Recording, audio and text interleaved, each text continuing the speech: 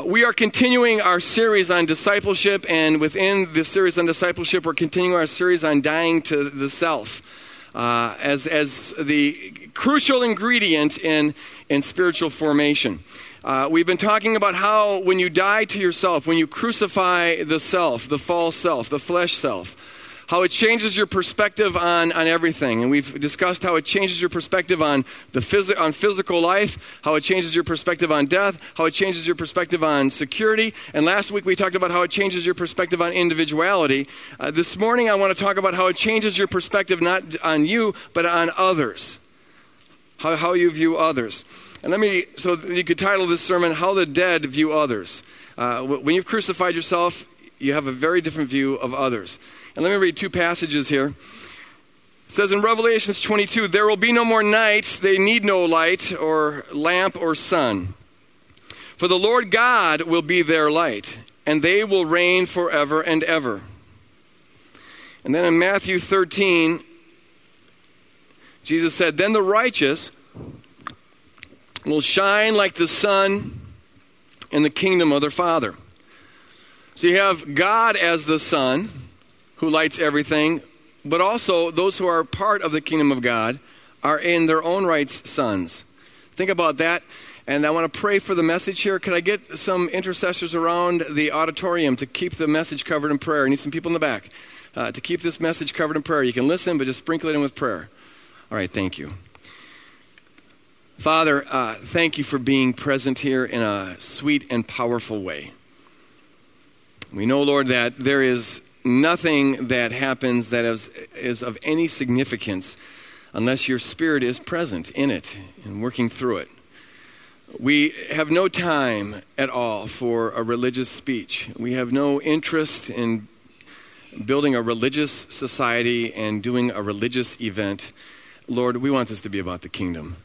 And we don't make it about the kingdom, you do. And so we're just inviting you, asking you, imploring you to take whatever words come out of my mouth, whether they be smooth or stumbling, but God, infuse it with your authority to do what only you can do, and that is to change us to be the radical people that you've called us to be, to escape the matrix of our culture, the lies of our culture, and be the countercultural revolutionary people, walking in the light of your life and love, to be all that you called us to be, all that you know we can be.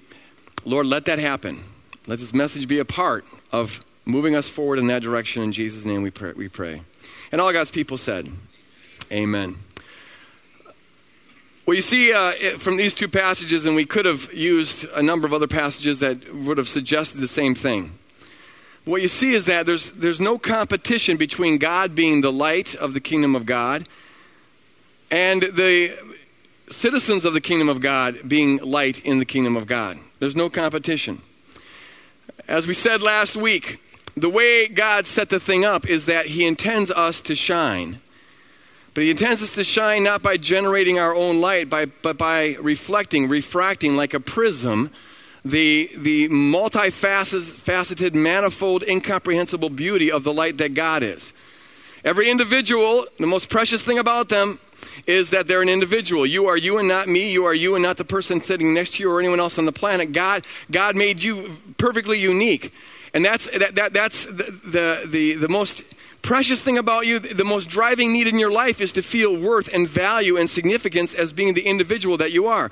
When little children say, as they often say, sometimes driving you crazy, saying, look at me, look at me, look at me, look at me, look at me. That's not a carnal, fallen thing, I don't believe. It is reflecting part of their imago Dei, the image of God. They were made to shine. They were made to display God's creativity and wisdom and love in a unique way. Now, the way we go about trying to meet that need in the fallen world is often very carnal, but that we have that need is not carnal. We're meant to shine. We're meant to be, as Jesus says, like stars. We're supposed to shine like the sun. But in the kingdom of God, the way that we do that is not by being a source of light for ourselves, but by being a reflection of light. We are prisms that reflect in our own unique way, no two are alike, the beauty of the light of God's love. And in the kingdom of God, it's, as I shared last week, I had a vision of this. It's like a society, an emerald city that is composed of a society of all these prisms. God's light is shining on all of us. He is the only light that there is. But we all reflect that light in a unique, beautiful way, and creating a harmony of light, as it were, of beauty, of color. And we're all rejoicing in the light and worshiping the light, the source of all light, but we're also awed by the beautiful way each of us individually reflect it. And those two things aren't in competition. This really fulfills, I believe, the central command that Jesus gave us. It sums up everything that the Word of God is about. It sums up God's purpose for creation when Jesus says in Matthew 23, "You shall love the Lord your God with all your heart and with all your soul and with all your mind. And you shall love your neighbor as yourself." There is, as it were, a beautiful triune cycle there. In God's ideal, and this is what we're striving for in the kingdom of God, we receive perfectly the love of God. And because we receive the perfect love of God, we love God back, we love ourselves, and we love our neighbor as ourselves. And all of that is part of one movement. Part of my loving God is loving the way He's made me. Part of my loving God is loving the way He's made you. So I love God, love myself, love my neighbor as myself, and it's all part of one thing. It's one movement. It's a triune cycle, and in that way, the triune God is mirrored, is refracted throughout creation. And that's the goal of everything. There's no competition there whatsoever. In fact, it's all part of one thing. In fact, John says that it's impossible to love God and hate your neighbor. There's an inconsistency there. To love God is to love what God loves. It's all part of one thing. Competition enters into the scene with the fall. In fact, you could define the fall as the entrance of competition, where you think that for you to shine, someone else can't shine. We instead of defining ourselves in God and in relationship with one another, we define ourselves over and against God and over and against one another. We cut ourselves off from the source of light, and so now we try to generate our own light. We're scavenging for food, trying to get a morsel of worth and significance, the very worth that God wants to give us for free. And because there's only so much to go around, we compete with one another for that. The essence of the fall is this competition where we're defined over and against God and each other rather than in relationship with God and one another. You see this right from the beginning in Genesis chapter 3. The first lie that was ever told was about competition. The serpent said to Eve in Genesis 3, "Did God say that you shouldn't eat of the tree of the knowledge of good and evil?" Well, why did he ask that? Or why did he give that command? And the serpent said, it's because God's a competitor. He knows that when you eat of that tree, that you will be like Him. Your eyes will be opened, and you'll be smart like Him, knowing good and evil. And He wants to, have pride of place in that singular position. He doesn't want you to be up there with Him. So that's why He forbid you to eat that tree. So Eve, if you're going to be an individual, if you're going to really actualize yourself, if you're going to be all that you can be, well, don't do it by trusting God and being in relationship with God and depending on God. You've got to do it at war with God, in competition with God. Go out and eat that tree. Eat the fruit of that tree. And so competition is introduced into the creation. And as soon as we declare that we're competitors with God, we become competitors with one another. And you see this also in the Genesis narrative. First thing that happens when God shows up is Adam and Eve start competing with one another about who's the most blameworthy, who's more innocent here. And so they start blaming one another. They start trying to pass the buck. Then later on, God is given a woeful declaration about the implications of this fall for creation. And He says about marriage in verse 16 of chapter 3. He says this, Eve, you shall desire your husband, but he shall lord over you. And what the Lord is saying there, this isn't a prescription for how marriage is supposed to be, though a lot of people seem to take it like that. But it's a woeful declaration of how tragic marriages are going to be because of the fall. Whereas God had this beautiful one-flesh relationship where the husband and wife would be on equal footing, loving one another, respecting one another, even coming underneath one another. Read Ephesians 5. That's how it's supposed to be. Being Christ towards one another. Instead of that, there's this competition game where you're going to be trying to gain control over one another. The word desire there, when the Lord says, Eve, you shall desire your husband, means to manipulate, to try to control, to try to connive. And the word for lord over means literally to tyrannize. And so there's this warfare that's been introduced into the marriage. The beautiful one flesh relationship has blown apart. And historically, men tend to be stronger and tend to be able to shout louder, so they tend to win. But see, competition gets introduced into the creation. You see it throughout the rest of the Genesis narrative as well. Cain and Abel, they bring sacrifices to the Lord, and then there's a competition about who sacrifices best, and Cain ends up killing Abel. And you read into Genesis chapter 4, and you find people beginning to make a name for themselves. They're carving out their own niche. They're establishing their own individuality. They're trying to shine at the expense of others. It's a competition zone. So Jubal was the creator of great music, and Lamech was the great warrior, and people are making a name for themselves, and that's how it is in the fallen creation. Everybody's scavenging for a morsel of food, trying to get a little bit of worth, a little bit of value, saying, look at me over and against other people. And so for some of us, the lie that we appropriated that's with this competition thing is that for me to be the unique me that I am, I've got to be the prettiest, or I've got to be the smartest, or I've got to be the wisest, I've got to be the most religious, I've got to be the baddest, I've got to have the biggest house, got to have the biggest car, I've got to be the most successful, I've got to be this, I've got to be that, all in competition with others. And it's all about the fall. That is why, incidentally, why the tree that started the whole thing is described as the tree of the knowledge of good and evil. When we enter into the fall, we always eat of this tree of the knowledge of good and evil, which means this. We're always sizing things up. We're always evaluating. This is what you do when you're in competition. What's good for me? What's bad for me? We have, if you will, a referee in our head, a referee of self-interest. Always kind of calling the shots in this competition game in terms of what's in it for me. And so we're always critiquing, we're always judging, we're always accusing, we're always assessing, we're always trying to better our lot at the expense of others. That's the nature of the fallen world. Competition in the fallen world. All of this, Paul describes as the flesh. The flesh is that way of doing life where you are a black hole in the center of the universe. Everything revolves around you, and you're trying to get life on your own. The life that God wants to give you for free, you're trying to do it on your own. By how you look, by what you achieve, and so on and so on. That is the flesh. It's life in the competition zone. And where you have the flesh, where you have people living in that competition zone, where you have people walking around with the referee of their own self-interest in their heads, you're going to have what Paul calls the works of the flesh. They're inevitable. Paul says this in Galatians chapter 5. Now the works of the flesh are obvious. There's no secret about these things. Here's what they are. Enmities, which just means hatred. Strife, jealousy, anger, quarrels, dissensions, factions, envy. Those who belong to Christ Jesus, Paul says, have crucified the flesh with its passions and desires. And therefore the works of the flesh dissipate. They eventually disappear. But where you have the flesh, you'll have the works of the flesh. Well, why? Why is there this envy, strife, and jealousy and all of that? And the answer is because you're in competition. And whenever this is what competition looks like. There's strife, there's envy, there's jealousy. When you're losing, it's like, no, when you define yourself over and against other people, and when you define yourself over and against God, these things have got to be there. You can't help it. It's inevitable. It's just part of the game. You can try to dress it up with religion. You can try to be a little bit more moral and a little bit more nice and try to suppress the works of the flesh.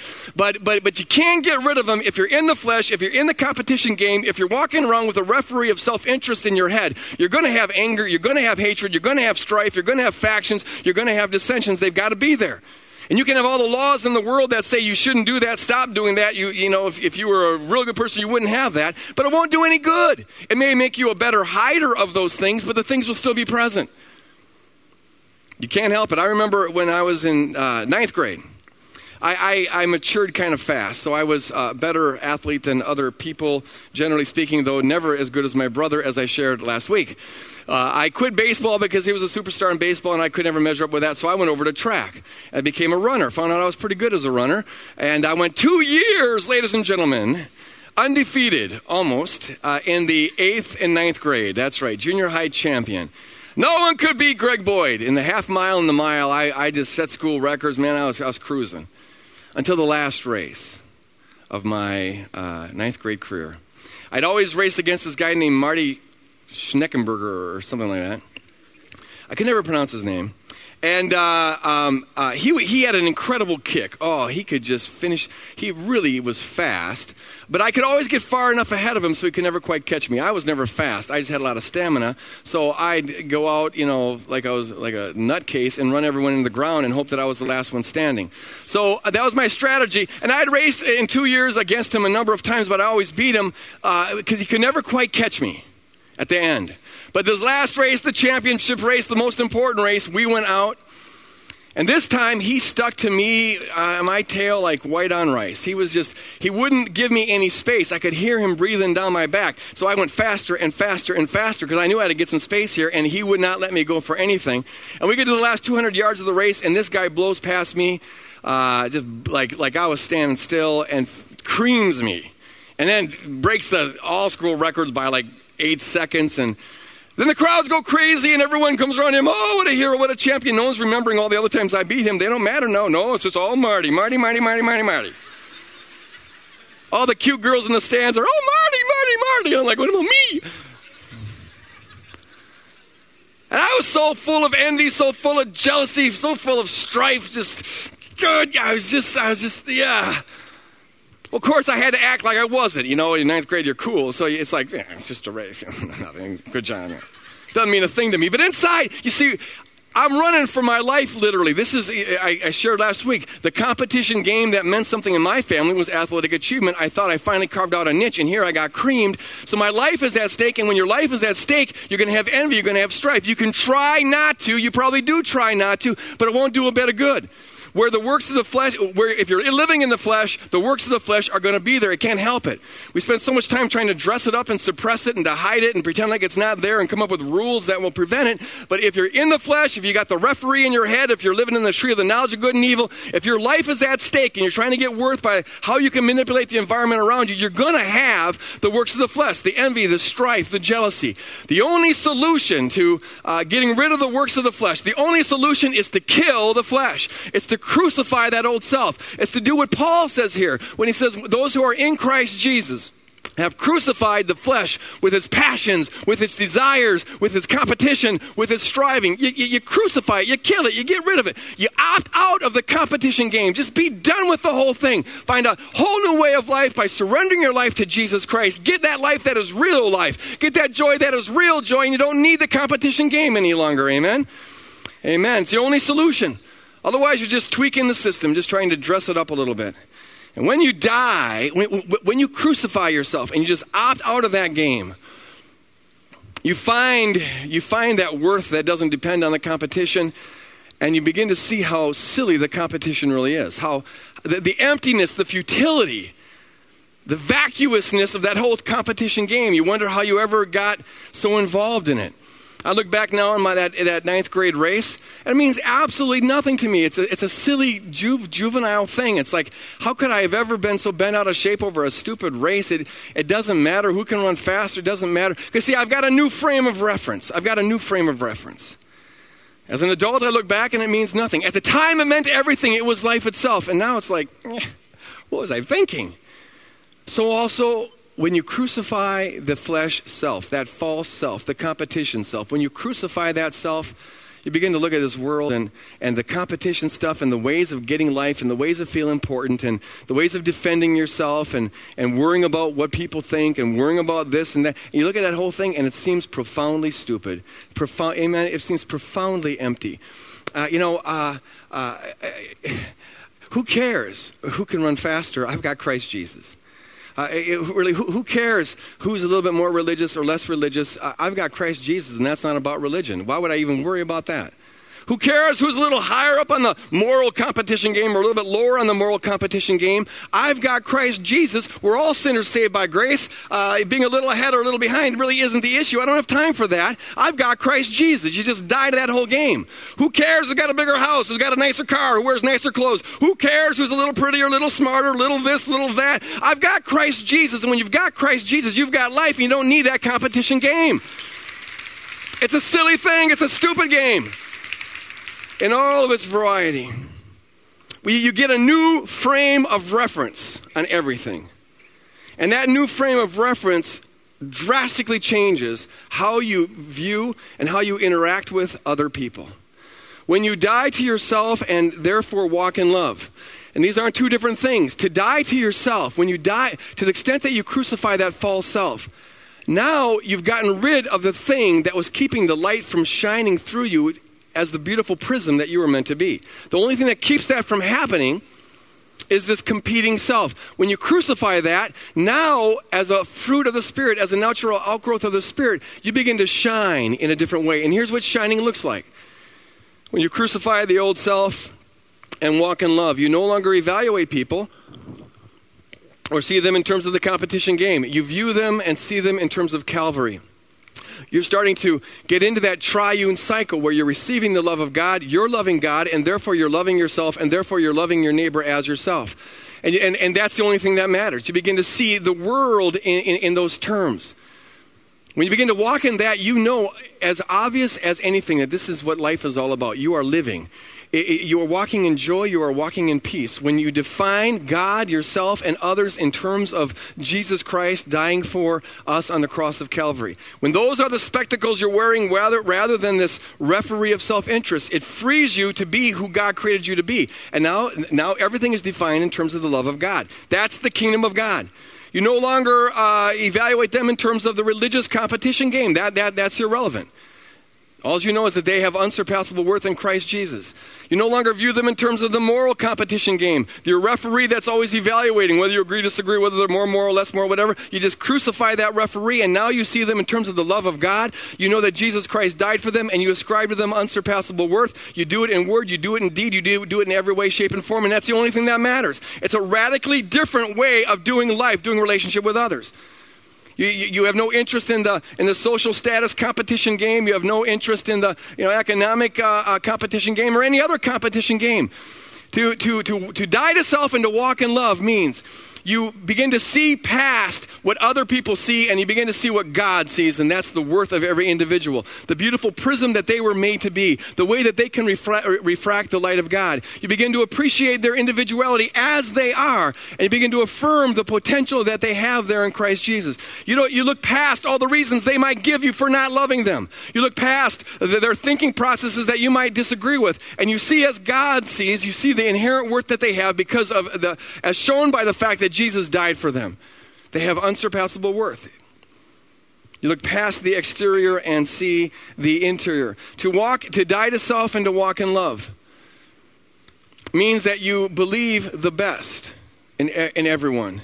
You hope for the best in everyone. Paul says this explicitly in 1 Corinthians 13, verse 4. Love believes all things, hopes all things, endures all things. You believe the best. You hope for the best. You strive for the best. You work for the best. Your fundamental job in life, here's how you shine. As you're dead to self and walking in love, the way you shine is by calling out the shine of other people. You believe the shine in other people. You know how God has made them. You know what Jesus Christ has done to save them. And now in every way, shape, and form, you just want to ascribe to them worth, and that calls that worth out. To die to self and to walk in love. And hear me on this one, because this is so radical, is to treat every person on the planet as royalty. Because they are made in the image of the Most High God. Maybe they don't believe it, they probably don't believe it, but maybe therefore they're doing a lot to try to suppress that. Maybe there's a lot of mud on this prism. But you know what? You can see the prism, and you see the potential that is there, and you treat them as royalty. In fact, to die to self and walk in love is to love your neighbor as yourself. Love them as though you were them. That's what it's saying. To die to self and to walk in love means you actually treat other people with the respect and the dignity that you would give to Jesus Christ himself. Jesus said this in Matthew 25. I don't know if the church has ever internalized this truly. I doubt I have internalized this fully. But listen to this. I was hungry, Jesus says, and you gave me food. I was thirsty, and you gave me something to drink. I was a stranger, and you welcomed me in. I was naked, and you gave me some clothing. I was the one who was sick, and you took time out to care for me. I was in prison, and you visited me. Yeah, I was that criminal in there that you visited. The people that he's saying this to, they say, Lord, when did we do this to you? We didn't see you personally. And then it says, the king answered them, the king of the universe. This is the outrageous loving king. He says, truly I tell you, just as you did it to the least of these who are members of my family, you did it to me. God, oh Holy Spirit, help us to internalize this. God so identifies with the people he has made. His love for them is so strong that he considers what is done to them stuff that is done to him. You might say it like this.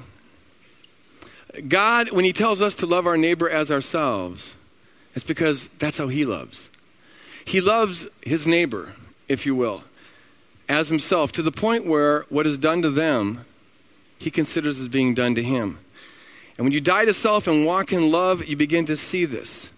You begin to love your neighbor as yourself, and you begin to respect them as people who God so strongly identifies with. He considers your treatment of them treatment towards him. Whoa, does that change stuff? You know, I really believe that one of the greatest privilege of being a disciple of Jesus is that we have the opportunity to, in every way possible, communicate to others who they really are.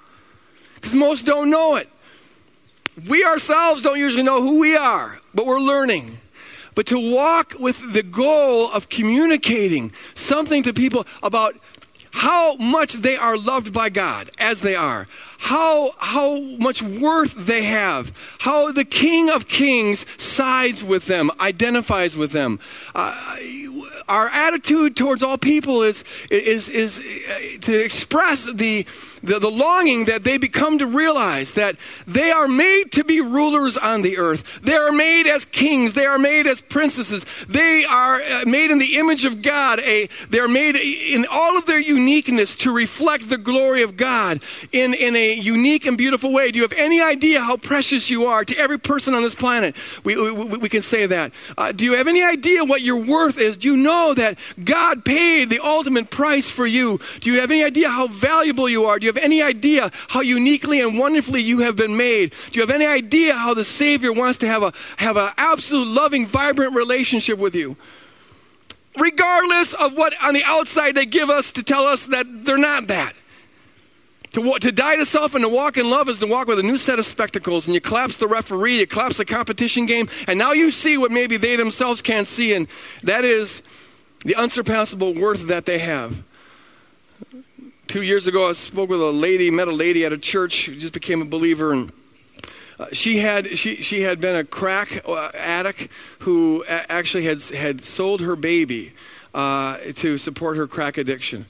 And I have the privilege of being able to, in whatever way, say to her, that is forgivable.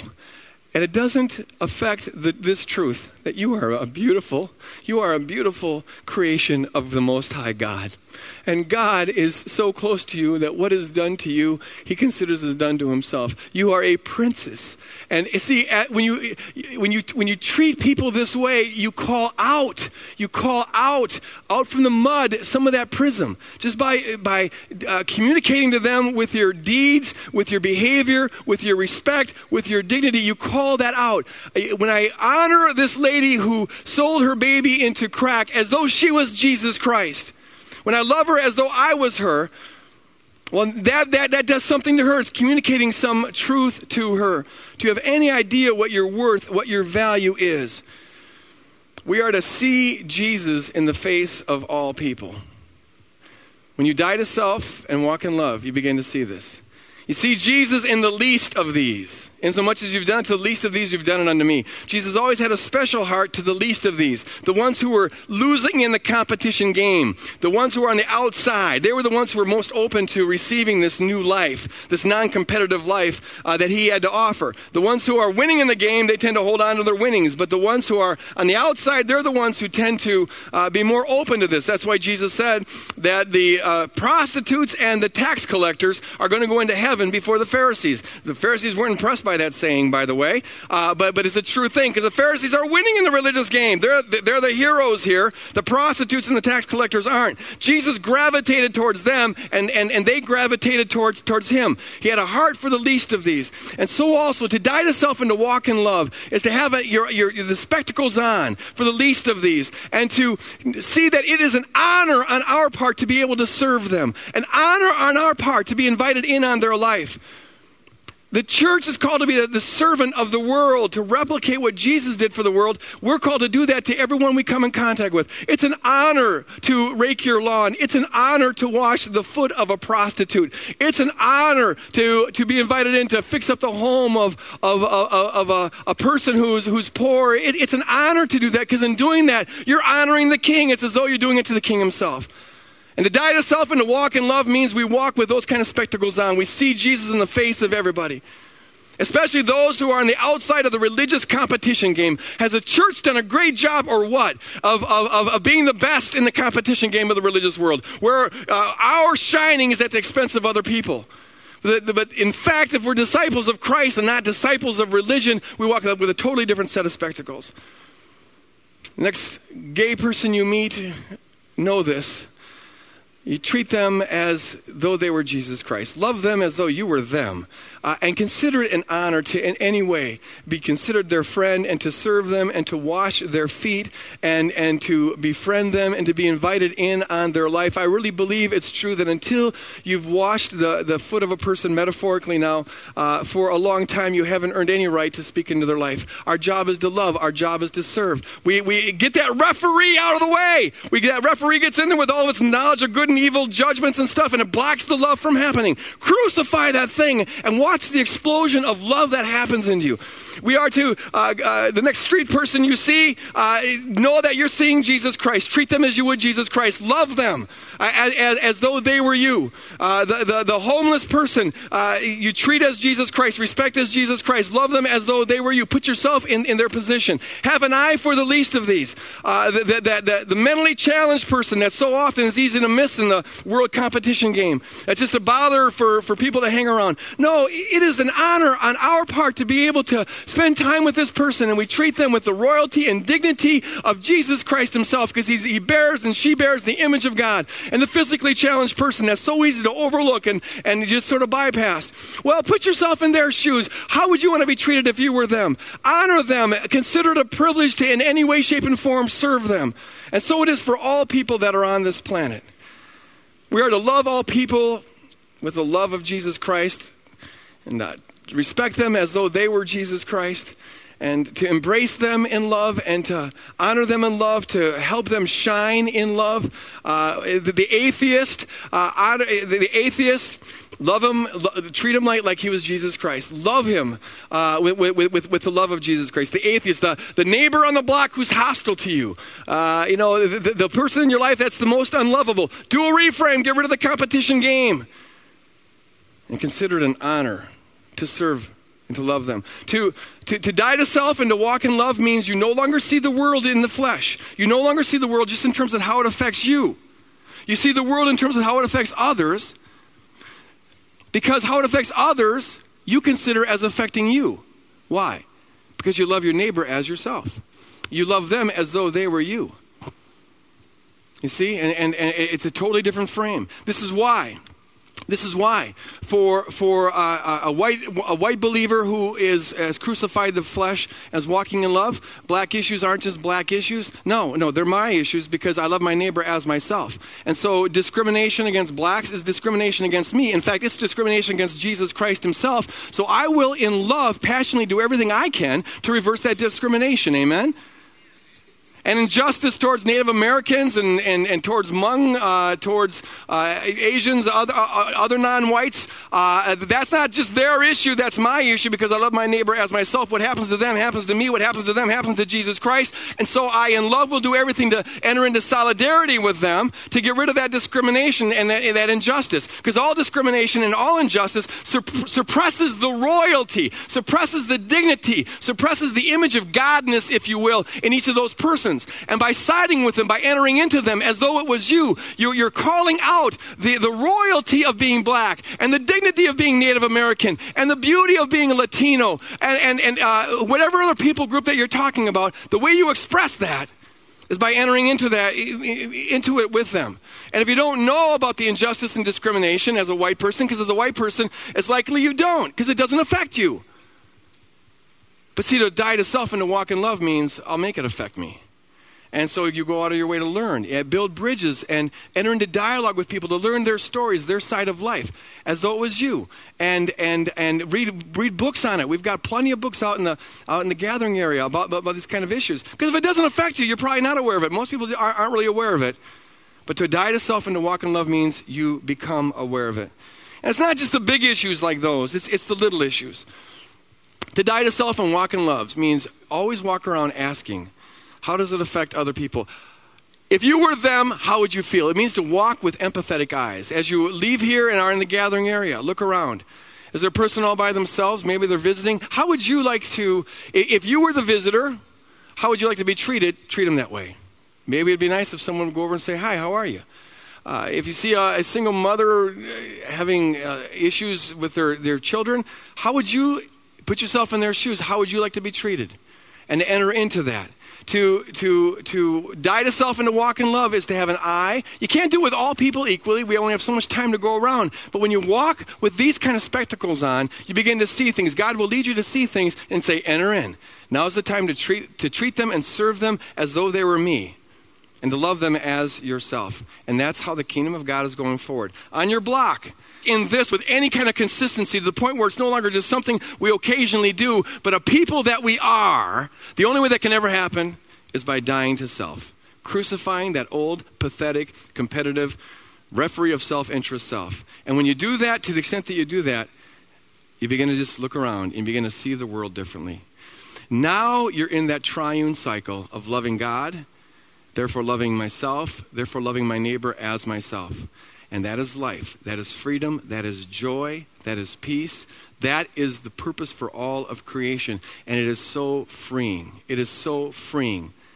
That old competitive self is so bondage. This is what life is all about. It's just joy. Let me end with this. An illustration of this, I think, if I could use something from my own life. 2 days ago, as I was being interviewed, and he told me this a little bit ahead of time towards all of this.